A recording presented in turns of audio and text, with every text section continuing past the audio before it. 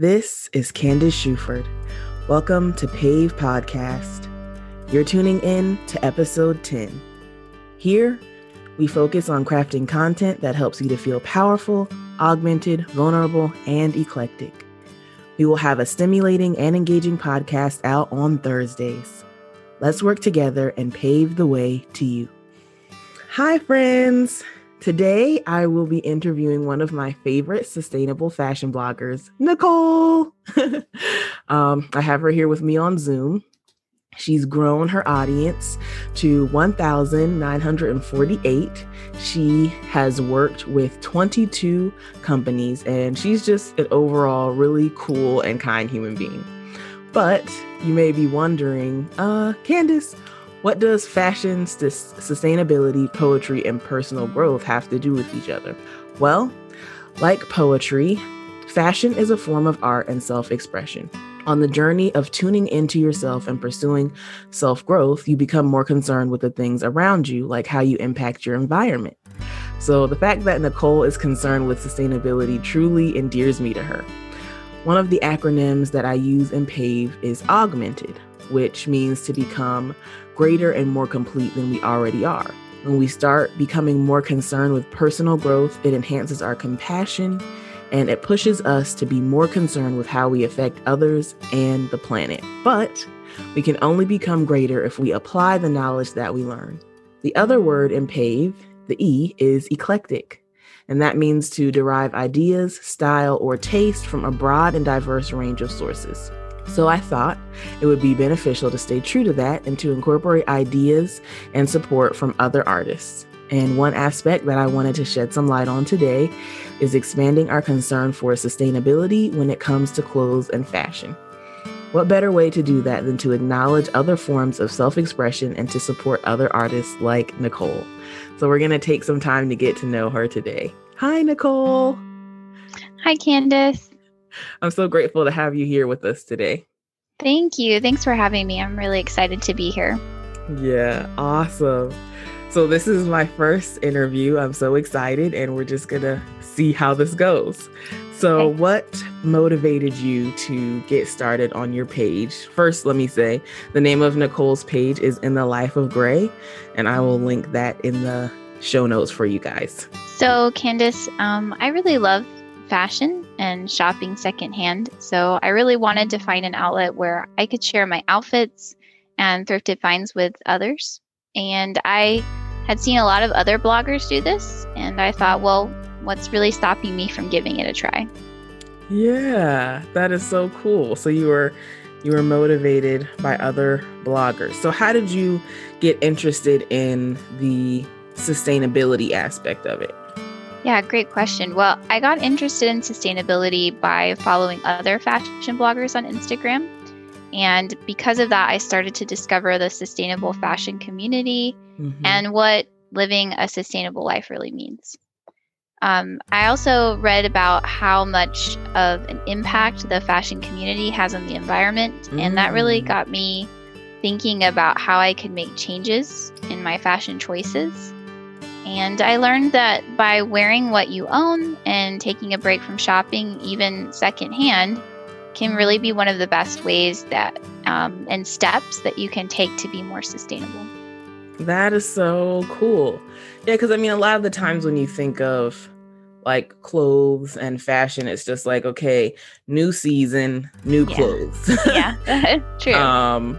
But yeah, you can keep your things from last season and rewear them. That's really cool. So to tie in the aspect of art and poetry, like poetry, fashion motivates you to kind of put yourself out there and be uncomfortable. Right. How did that make you feel, starting your page and interacting with more people? How did that feel? Yeah, no, that's a great question. Well, honestly, it really did feel very scary at first because I was worried about if anyone would really even like what I was doing or my page. And there's so many other fashion bloggers out there. It can really be hard to find your niche and really come up with new ideas. For instance, when Reels started on Instagram, they're really cool. But I was seeing a lot of other bloggers who were just diving right in and experimenting with Reels. And I really wanted to do one, but I was worried that it really wouldn't be as cool as everyone else's was. Mm-hmm. But with encouragement and help from my husband, I was able to muster up the courage to make one. And even though the first couple, they're not amazing, but I've kept trying. I haven't let that stop me. And it really does get easier, and it's been more fun now to make Reels. So yeah, that's really inspiring, even doing things despite the fear aspect. Exactly. Because, there's always going to be fear. One of my favorite quotes is "Fear inhibits life."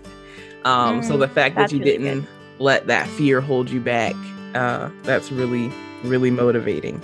What other personal benefits have come your way by going outside of your comfort zone and pushing forward with that fear? Yeah, so I definitely feel more confident in the style that I have and that I've created. Before, I never really felt like I had a style or really knew what that was. Mm-hmm. I knew what styles I liked, but a lot of times what I liked didn't always work cohesively together. Okay. Yeah. So I always felt like I was always having that feeling that whatever I saw someone else wearing, that's what I liked, and I liked it better than what I had.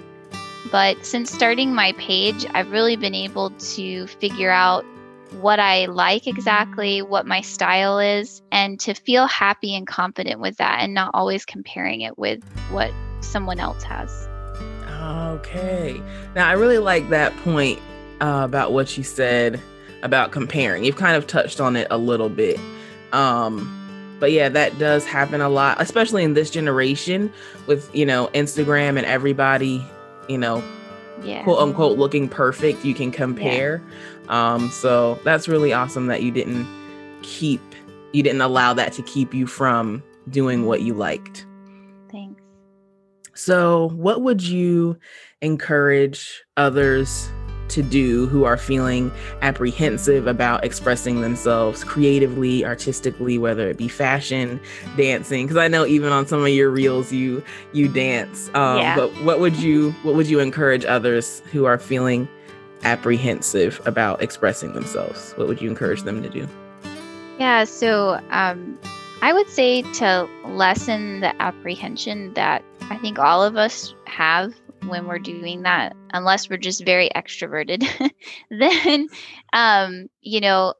just to find something that you feel passionate about, find something that you really enjoy doing, and then just don't hold back and try not to worry about what other people are going to think of it. Remember too, that it's not going to be perfect every time, but the only way that the apprehension will slowly fade away is if you keep trying. And so that's what I've tried to do, and it does help for sure. That is so awesome. Wow. This was so great. Thanks. I really appreciate you coming on today, Nicole. And guys, you let me know how it went with my first interview. If you have any feedback, I'd love to hear it. And if you guys want to find out more about Nicole and her blog and the things that she has going on, again, you can follow her Instagram at In the Life of Gray, and I will link that for you guys. So, as always, I want to hear from you. What ways do you use to express yourself? Writing short stories, dancing? You just let me know.